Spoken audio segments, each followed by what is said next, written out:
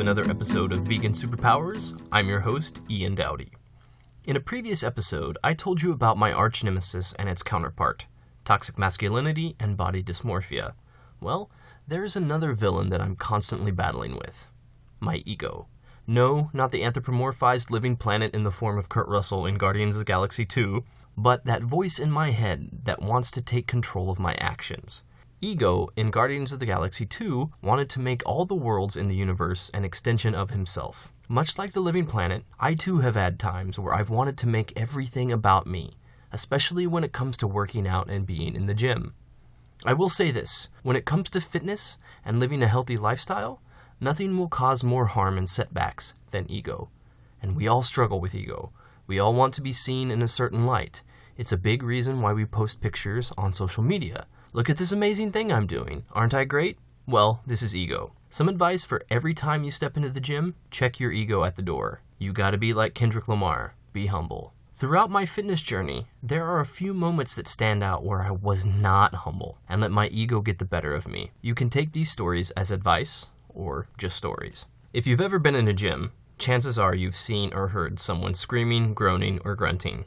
While there's a lot to be said about the benefit of a ki is a short shout uttered when performing an action. It can help with power and focus, but it can also be a sign of ego. More times than I would like to admit, I've screamed or slammed weights because of my ego. Many times after hitting a PR, a personal record, or what I thought was a very heavy lift, I would let out a triumphant scream. If I'm being completely honest, this was to make sure I was seen and to feed my ego. To track my progress, I've kept a lot of recordings of my lifts. Let me set the scene for one such recording I have. I was in the powerlifting room of my old gym.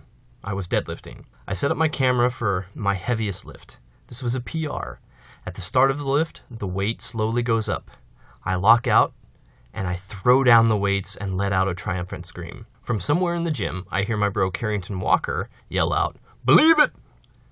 This response was like a 4-course meal for my ego. I was seen, I was heard, I was praised.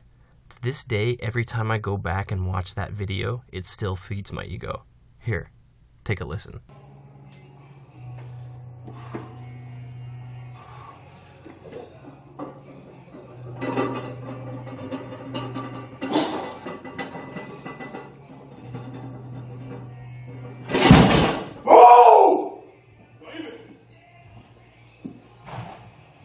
So you're probably asking, how is this a bad thing? Well, this was the spark that lit a fire in my ego. From that point on, I always had to lift heavy. People would come to watch me deadlift and want to deadlift with me. My ego told me that I had to show them just how strong I was. Because of this, I was more focused on the weight than anything else. My form suffered. My hips would shoot up, I would arch my back like a scared cat, and more often than not, I would leave the gym holding my back in pain. It took a very long time to get back to proper form. One day, someone mentioned how terrible my form was, and that was a punch to my ego's face. That was a very important realization. I forgot that I was working out for my own personal benefit, not the approval of others. A little bit of competition can be really healthy and motivational, but when your ego steps in, it can be detrimental. One day, I was finishing up my workout with some hex bar shrugs. A few of the local MMA fighters were working out too and wanted to work in with me. This was when my ego stepped in and said, "Hey, you can't let these dudes outlift you. Show them how strong you are." So we're working out and we keep trying to outdo each other. Doing this, I overworked my trapezius. It's that muscle on your back between your shoulders and your neck. I had an intense muscle spasm and I couldn't stand up straight. The only time I wasn't in pain was when I was lying on the ground. I somehow made it home after the gym and went right to bed. I woke up the next day in even more pain and went to my first and only chiropractor appointment. I had to miss a week's worth of workouts, and herein lies the catch-22. My ego drove me to try and outdo these guys, but then my ego was upset that I had to miss the gym. Ego is a very nasty villain. Which brings me to my next battle with my ego. When you are sick or injured, you have to give your body time to rest and recover. If you're like me, even during a blizzard, you're calling the gym to see if they're open. So if I'm sick, I can just push through and sweat it out. Or if I'm injured, the pain is just a sign of weakness. This mentality is fueled by ego. Ego tells me that I will lose all my gains. But the truth is, my gains will still be there. Your gains will still be there. You have to give your body the proper recovery it needs. No one will think less of you. The gym will still be there. And if you're sick, your fellow gym goers will thank you for not spreading your germs. My favorite day to work out is Sunday. It's the start of my workout week. I'm rested and ready to put in some work. One Sunday, I was going through my chest routine and working on heavy decline bench. I was mid-set, and a fellow gym goer comes up to me and asks me for advice. There are actually 2 instances here where my ego got the better of me. The first is, instead of giving him the advice and continuing with my workout, I let him continue to tell me what he was going to do instead of taking my advice, and by the time we were finished, I was completely cooled off. This was my ego telling me to be a people pleaser. My ego was saying, let him say everything he needs, and then you'll be a good person. The second is, since I was completely cooled off, my ego told me I could just jump right back into my heaviest set. Well, this caused me to fail on a rep. I had to set the weight down on my chest. I was trapped, and I cracked a rib. I had to yell for help. This upset my ego so much that my ego convinced me that I was fine and I could finish my workout. Instead of going home to rest and recover, I actually finished the rest of my workout with a cracked rib. I was in the gym for another hour. Every moment was causing more and more damage. I know there isn't much you can do for a broken rib, but this was 5 years ago, and to this day, there are still times where I feel pain in that rib. There is no shame in giving your body what it needs, but for me, there is shame in giving into my ego to try and impress someone. I've been doing yoga twice a week for about 6 months now. One of my favorite things to do in yoga are inversions. I feel like I've gotten really good at them too.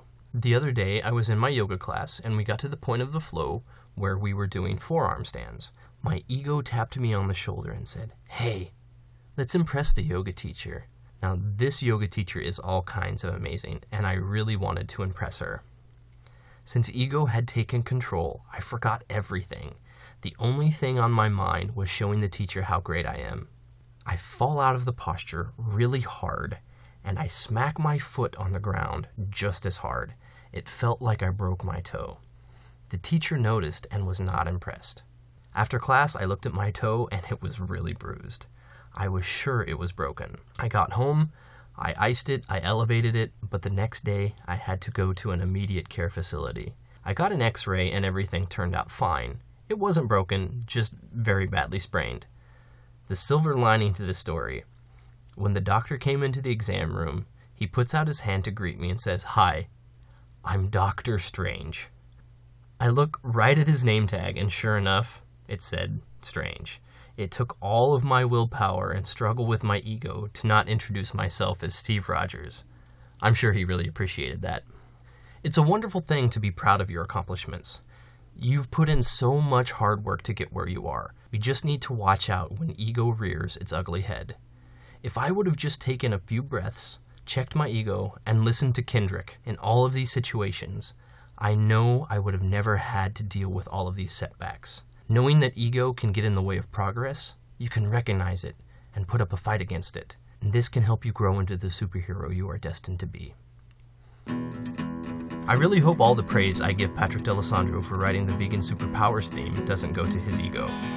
But thank you, the listener, for all your support. But don't worry, it hasn't gone to my ego.